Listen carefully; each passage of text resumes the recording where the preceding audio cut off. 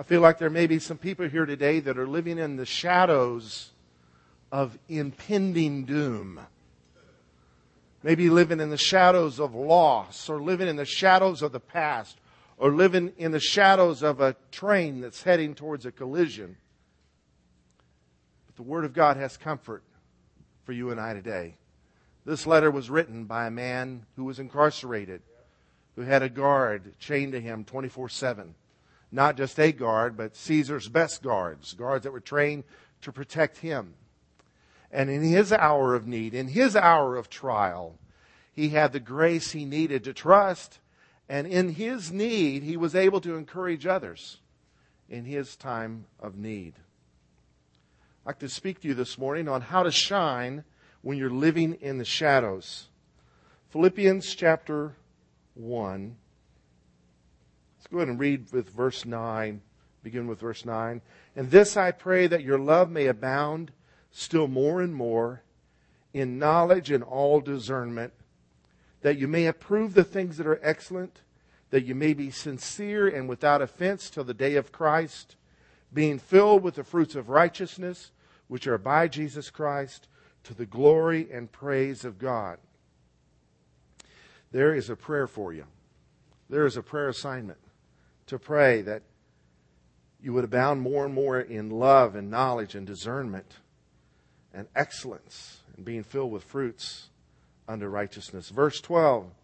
But I want you to know, brethren, that the things which happened to me have actually turned out for the furtherance of the gospel, so that it has become evident to the whole palace guard, that is, those guys that are rotating shifts guarding him, and to all the rest, that my chains are in Christ. Even though his chains belonged to the Roman Empire, he knew that God could deliver him if he wanted to. In fact, this church that he is writing to in Philippi, that very thing happened. An earthquake happened, and he got set free from jail. So people got saved, baptized, and a church was born. And so he's encouraging this church. He so has grown to trust God that he does not resent his chains, for he knows that God could deliver him when he wants to. And according to history, he eventually was delivered from these chains and was free for a season in his life, a few years. And then he got picked up again and eventually lost his head. So he is down the road of God's will that will one day lead to his own beheading, basically. And he's able to live with grace and courage and be able to encourage others instead of having a pity party. You ever had a pity party? How about a pity festival? My chains are in Christ. Rome really doesn't have me imprisoned here. God has some purpose in all of this. So I'm chained to Jesus. I'm a prisoner of love to the King of Kings and Lord of Lords. In verse 14, and most of the brethren, having become confident by my chains, are much more bold to speak the word without fear. So basically what he's saying here in verse 12 and verse 13 is that his incarceration has resulted in the gospel being spread further than it had been. Because the guards see the grace that is upon him, and they hear his stories and hear his witness. It was customary at that time to rotate guards every 8 hours. But according to Catholic tradition, they had to change them every 4 hours because they were getting converted. And Caesar didn't want that. So this man's, this was an unusual prisoner to be chained to, who's smiling at you and being kind to you and asking, can he pray for your family? What's your needs? Telling you these amazing stories of Jesus. And so the gospel is being spread just by the grace that is upon him in his hour of trial. And then secondly, his brothers who are not in prison see Paul's courage, and they think, if he can have that kind of attitude, I've really got it kind of going on out here. I need to be more courageous. And so the gospel is being spread by that. So Paul is encouraged from that. Verse 14, and most of the brethren in the Lord, having become confident by my chains, are much more bold to speak the word without fear. Now here's today's text, verse 15 through 21. Some indeed, here's some others who are preaching Jesus, preach Christ even from envy and strife, and some also from goodwill. The former preach Christ from selfish ambition, not sincerely, supposing to add affliction to my chains. So, see, he had some things even within the church to get discouraged about, much less his physical circumstances. The former preach Christ from selfish ambition, not sincerely, supposing to add affliction to my chains. But the latter out of love, knowing that I am appointed for the defense of the gospel. What then? Only that in every way, whether in pretense or in truth, Christ is preached, and in this I rejoice, yes, and will rejoice. He looked on the bright side. For I know that this will turn out for my deliverance through your prayer and supply of the Spirit of Jesus Christ, according to my earnest expectation and hope that in nothing I should be ashamed, but with all boldness as always, so now also Christ will be magnified in my body, whether by life or by death. For to me to live is Christ, and to die is gain. Let us pray. Lord, I pray that we would hear your word with fresh ears, open hearts, and I pray, Lord, especially for those who are living in some sort of shadow, that the light of truth would shine in their heart and their mind, and that they would leave this place different than the way they came. In Jesus' name, amen. How to shine when you're living in the shadows. First point is how to shine when you're in the shadow of disregard. Verse 15 through 17 says, some indeed preach Christ, even from envy and strife, and some also from goodwill. All right, remember in the context, he's talking about those that are being bold in their preaching because they're encouraged by seeing Paul preach in his chains, and Paul not grumbling and being depressed and being a basket case, but he's advancing the cause of Christ, and so they are too. But there's some others that are advancing the cause of Christ because of Paul's incarceration. But it's for selfish ambition. You know, it's like, oh, there's a gap on the evangelistic trail. There's a gap that Paul's not able to fill. I wonder if I can go out there and take his place and be an influence in these churches and pass the basket and take up an offering in the middle of his need for myself. And this is kind of what was happening. Some indeed preach Christ from envy and strife, and some also from goodwill. His ministry was very successful, and some people were envious of him. You know, that happens. God can bless you, and everybody's not going to rejoice. You know, the scriptures tell us to rejoice with those who rejoice and to mourn with those who mourn. I really believe it's easier to mourn, for most of us, to mourn with those who mourn than it is sometimes to rejoice with those who are rejoicing. Somebody may be doing better off than we are. We need to rejoice, rejoice, rejoice. Envy should have no place in our heart. If there's anything that's going to rob us of God's blessings in our own life, is envying his blessing in someone else's life. Our problem ultimately is with the Lord, who's allowing his blessing to reign. So some are preaching because Paul's imprisonment is encouraging them, but others are preaching based on their envy and strife, but others also from goodwill. The former preach Christ from selfish ambition, not sincerely, supposing to add affliction to my chains. But the latter out of love, knowing that I am appointed for the defense of the gospel. So the former, you know, there's certain ethics that one would practice if he's going to go minister in a church. He would want to talk to the leaders of that church, right? If some guy wants to plant a church here in Granbury and he wants to invite some of you to come and help him, you would come and talk to the leaders first. Down the road here is Church on the Way. Not Church on the Way. TheWayChurch.tv. That's exactly what they did. And we were happy to bless them, get to know them, encourage them. It's 3 couples that moved here from Arkansas to start a church, and they're booming. They're doing very well. God's blessing them. But in this case, nobody's coming to visit Paul for his input, his advice, showing him, you know, their love for God and for the Word. They're just out to make a name for themselves. It's my chance to be in the spotlight. I'm going to take Paul's place on this circuit that he has going on. And so he could be discouraged about that because he was being disregarded. How many have ever been disregarded? It's like you're a has-been. How do you overcome that kind of shadow? First point, see who you are in God's eyes. The latter out of love, knowing I'm appointed for defense of the gospel. He knew that he was called by God. And so he just had to trust God. God, you got me here in these chains. And I've got a purpose to serve faithfully here.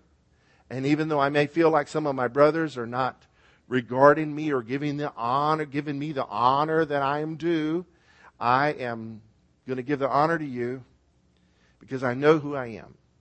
If you're being disregarded, take comfort, because Jesus was disregarded. It's an opportunity to know him in the fellowship of his sufferings. We all want to know Jesus and the power of his resurrection, but when it comes to the fellowship of his sufferings, this comes up later on in the book of Philippians, it's not quite our cup of tea. But we all have to walk through the valley of disregard at some point in our life. And so it was in the life of John the Baptist. Remember, he was in prison, wondering, why am I here? He sends a messenger to Jesus and say, are you really the Messiah? Maybe he was hinting at, have I done a good job? And Jesus said, well, tell them the dead are raised, devils are cast out, and the poor have the gospel preached to them. And so he was a Messiah, but guess what? John the Baptist still sat there in prison. How could he overcome that kind of discouragement? There was a dotted line on his neck that one day where Herod would have his head removed, and God knew that. How could you handle that? You got to know that you're in the will of God. You got to know that you didn't put yourself where you are. You've got to know that he has called you, and rest in the light of his love. It's not about me anyway. Not to us, but to your name be the glory. Now, his disciples didn't hear this, but Jesus went on to say, this would have been hard to hear in prison. Of those born of woman, there is none greater than John the Baptist. But he who is least in the kingdom of heaven is greater than him. Because he was the end of the Old Testament era. The New Testament was coming. We have a higher purpose, a higher calling. So we need to see who we are in God's eyes. Second point is how to shine when you're in the shadows of hypocrisy. There's lots of people not in church today because the church is filled with hypocrites. If you know anybody like that, just tease them and say, you got to be smaller than a hypocrite to hide behind one. What then? How am I going to handle this? This disregard. How am I going to handle this selfish ambition I see in some leaders? Only that in every way, whether in pretense, that means hypocrisy, pretending, or in truth, Christ is preached. And in this I rejoice, yes, and will rejoice. Everybody may not have the right motives, but are they preaching Jesus? I've got to check my own heart here, because sometimes I get upset when I watch Christian TV. When I hear a pep talk instead of the word being preached, or I see blessings being sold, a new anointing times 10 for $2,500. Things like that. And I can't do anything about it except whine to you guys. And what good does that do? It doesn't do any good. But I can rejoice if I hear the name of Jesus lifted up. Maybe the motives are to get rich. I don't know. But is Jesus being lifted up? Somebody said bad press is better than no press. Is there something about Jesus they're saying that is the truth? And that's going to stick? Because all words of man are going to burn up as wood, hay, and stubble. But that which is of Christ will last forever. Then we can rejoice in that. Hallelujah. God bless TBN and all the other networks. How to shine when you see the shadows of democracy, of hypocrisy. Number 2, see everything from Christ's perspective. It's about him, not me. I drew a sketch. I wasn't bold enough to share it with you guys of 2 men wearing glasses. One pair of glasses were made from the letters M and E. And so many times that's us. Everything we see is from the perspective of me. What about me?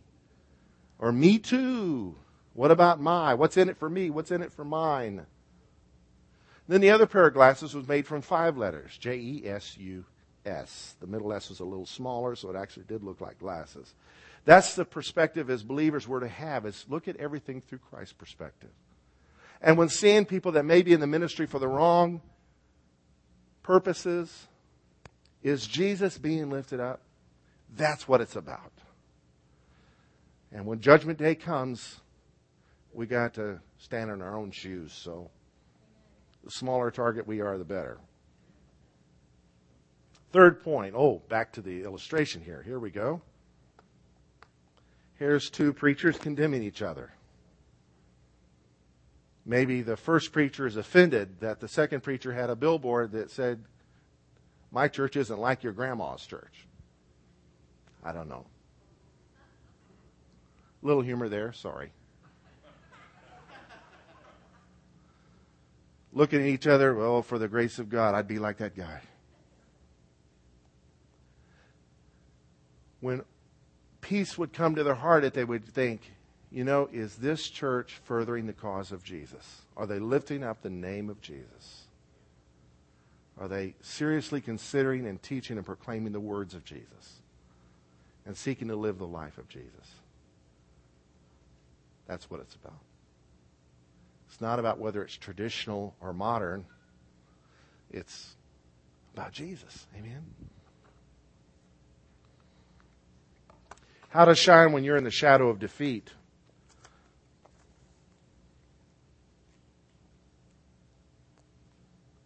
For I know that this will turn out for my deliverance through your prayer and the supply of the Spirit of Jesus Christ. Keep on praying with expectation.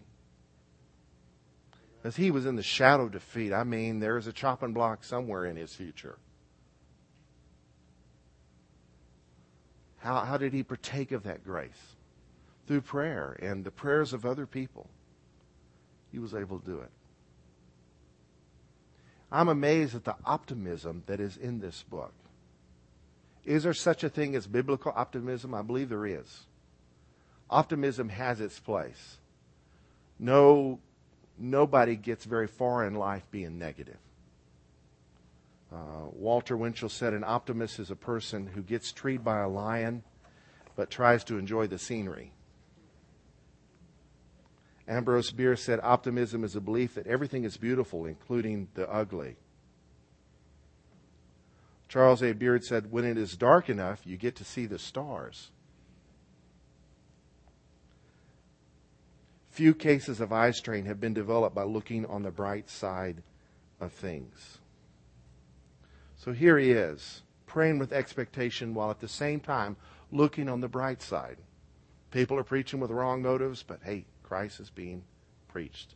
I'm stuck in chains, but hey, the gospel is moving forward.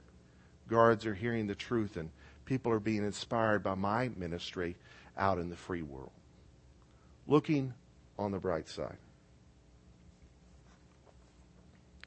Being optimistic.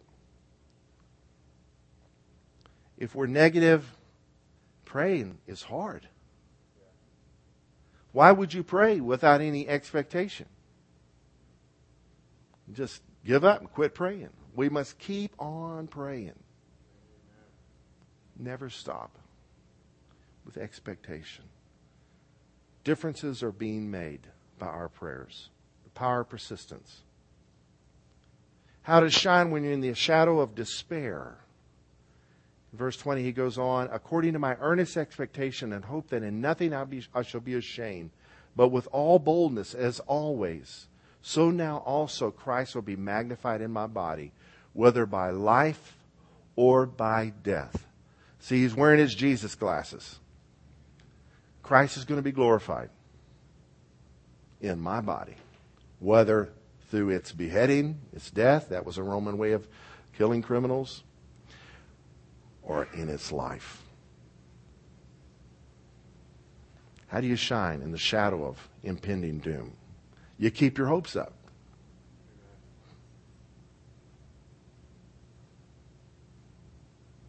Now, I know we're raised with certain sayings, don't put all your eggs in one basket, and things that aren't in the Bible, like cleanliness is next to godliness. Ben Franklin and Billy Graham said that, but it's not actually in the Bible, but it is a good idea. Don't get your hopes up because you might be disappointed.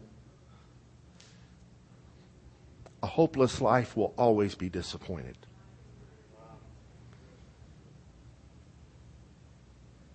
Have some hope. Get your hopes up. When you're hoping, you're looking. When you're looking, you're seeing. But when you're hopeless, you give up, you become a couch potato, and you just become a vegetable. That is not God's will.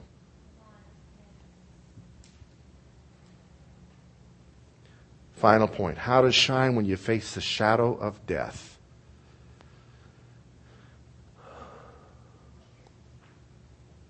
Death is our enemy. The Bible acknowledges its reality. It's our enemy. It's the last enemy that will be destroyed. But looking at things through the eyes of Christ, it's already been destroyed. We need to live in light of the resurrection. Amen? He said, for me to live is Christ and to die is gain. Our fifth key for living and shining in the shadows is put and keep the fear of death under your feet. We overcome the accuser of the brethren by the blood of the Lamb and the word of our testimony. I love that song. But go to the book of Revelation and read the rest of the passage. The blood of the Lamb, the word of our testimony, loving not our lives even unto death. Fearless. Fearless. Why? Because of what the blood has done. It has made propitiation for us. And death for us is now no longer an impending doom. It's simply a change of residencies. Bye-bye body. Hello, Jesus. To live is Christ, to die is gain. To be absent from the bodies, to be present with the Lord. And whether you believe in soul sleep, which I believe is a perspective from our side, the person's asleep until they're raised, or instantly with Jesus when you die, which is a perspective from heaven's side, I believe, because we're no longer confined by time. Death is not such a boogie bear. It's not.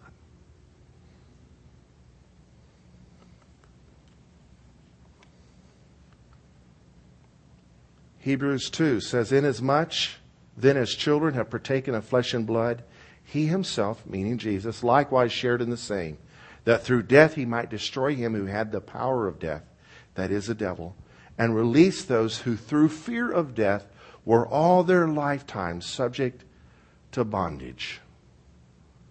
Now we know one day we'll be freed from death when we get new bodies, the great resurrection, but today we should be freed from the fear of death. The fear of death brings bondage. You check out most of our fears at all. If you follow it to its most extreme conclusion, it usually leads to death. Somebody's going to die. That's what I'm afraid of. But in Christ, is that really something to fear? Barnes' notes said, why should a Christian be afraid to die?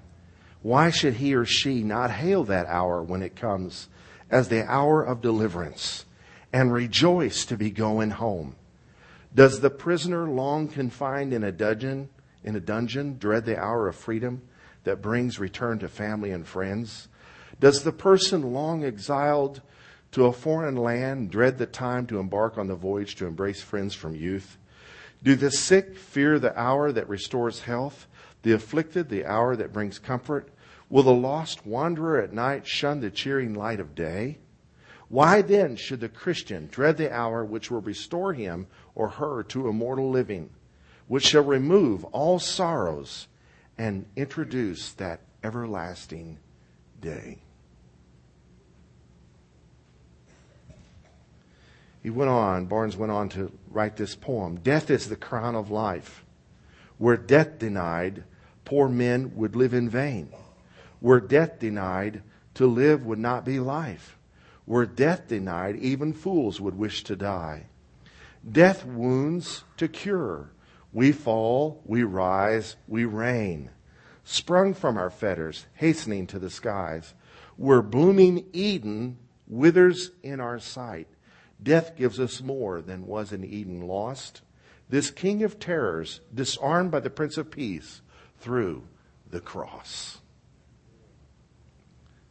Death has been disarmed. You remember the Puritans? This is one of them, Thomas Brooks. The Puritans were radical people. We celebrate our independence next weekend. Some of the settlers that came to this land were pilgrims. They were related to the pilgrims, to the Puritans. At funerals, they would not mention the name of the deceased. They used it as an opportunity to proclaim the gospel, and they had a unique view of death. Listen to what he said in one of his sermons. Thomas Brooks said this. He said, "Death not only ceases to be our conqueror, death actually becomes God's helper. Death is another Moses. It delivers believers out of bondage from making bricks in Egypt. Remember this, death does that in a moment with no graces, no duties, nor any ordinances could do for a man all his lifetime. Death frees a person from disease, corruption, temptations. No duties, nor graces, nor ordinances could ever free us from.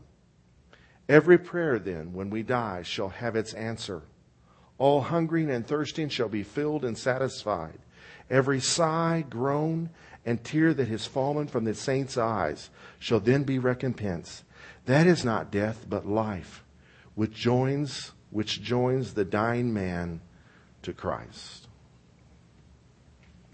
Has anyone here, I know a couple people that would raise their hand, but anybody else here that has ever been to an African American funeral? Is it amazing or what? In Africa, funerals are not like that. The joy that is present in the African American funeral of a believer, that is, goes back to the days of slavery when there was no joy in their life and where death was seen as relief. And they could rejoice in the parting of a fellow slave, that he would no longer have to work for nothing, that he would no longer have his back beaten, no longer live in fear of all kinds of torture that went on in those days. He was finally free. Sometimes they would call death crossing the Jordan. I was in my early 20s in Houston when I went to my first African American funeral. And it was the death of a new friend of mine, James White. He's a preacher. He still lives in the Houston area. And him and his wife lost a baby. A baby was about less than a year old. The baby passed. It was a very sad thing. And it was at an African Methodist Episcopal church. And they sang a song I'd never heard before in my life called "Don't Weep for Me at My Homegoing." And they called death our homegoing. And I'd like for, don't play it too loud, but I'm going to show you a video of this song being sung. And may the reality of the faith that the African American people have because of the freedom and joy that death brought them during their hour of struggle when they were first brought to this land, may that hit us between the eyes. And may we see just how pitiful our view of death has been. May God free us all from the fear of death today.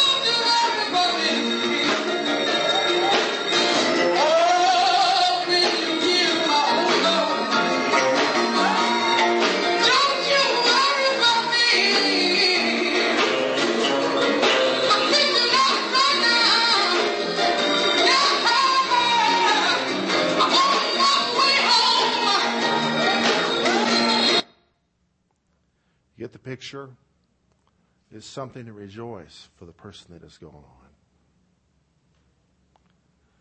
In the shadow of death, maybe your own death, you can shine and encourage others. Have you ever visited a saint on his or her deathbed and they're encouraging folks? What an example for us. We can shine in the shadows.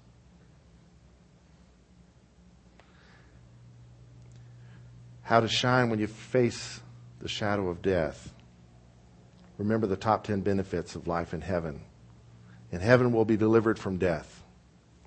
We'll be delivered from all our enemies.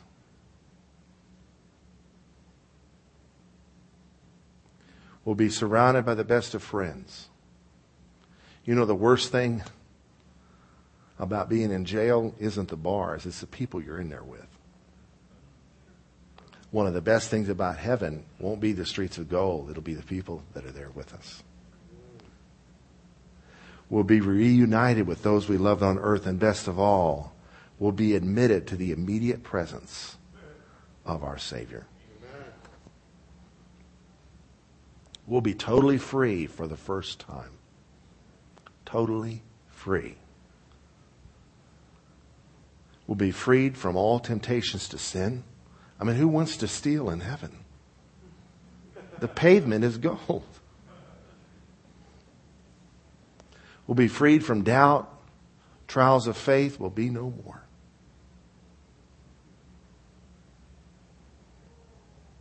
We'll be freed from all suffering in that place of no more sorrow, no more tears, no more mourning, and no more death.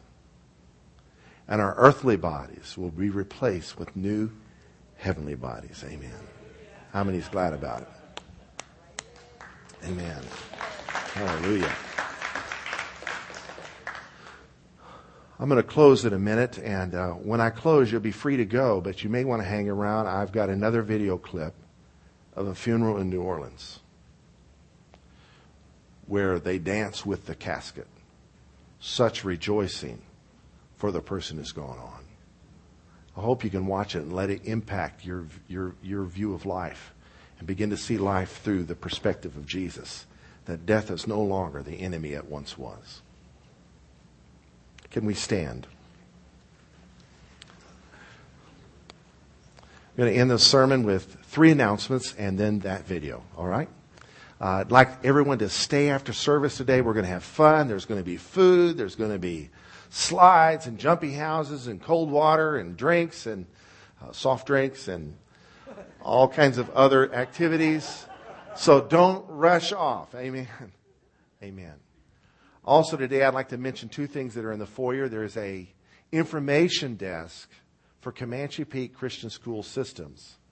And they're here with a information table. Rob and Ruth Ricksecker, can you raise your hand? This dear couple here is starting a new Christian school, and their first campus will be at Crossroads Church, and so Crossroads Prayer Center. So get to know them and get more information on this new Christian school. You know, our school districts get kind of shook up with all the activity that's going on. They're going to start doing some advertising. Amen. So I like competition. Maybe things will get better over there. Amen. It's good. So we welcome you guys. Amen. Praise the Lord. Another information booth is promoting our women's conference. It's coming up in August. You don't want to miss that if you're a lady. Sorry, brothers. And here we go. May the Lord bless you and keep you. May the Lord cause His face to shine upon you and be gracious to you. May the Lord lift up His countenance upon you and give you His peace. And in the shadows that you're living in or facing or looming towards you, may you know that you know that you know that you are the light of the world and that you shine. Amen. You know, we're living in the last days. And as the sun is setting, shadows get longer. So the shadows you and I are facing are not bigger. They just appear so. Amen. Let's go to New Orleans.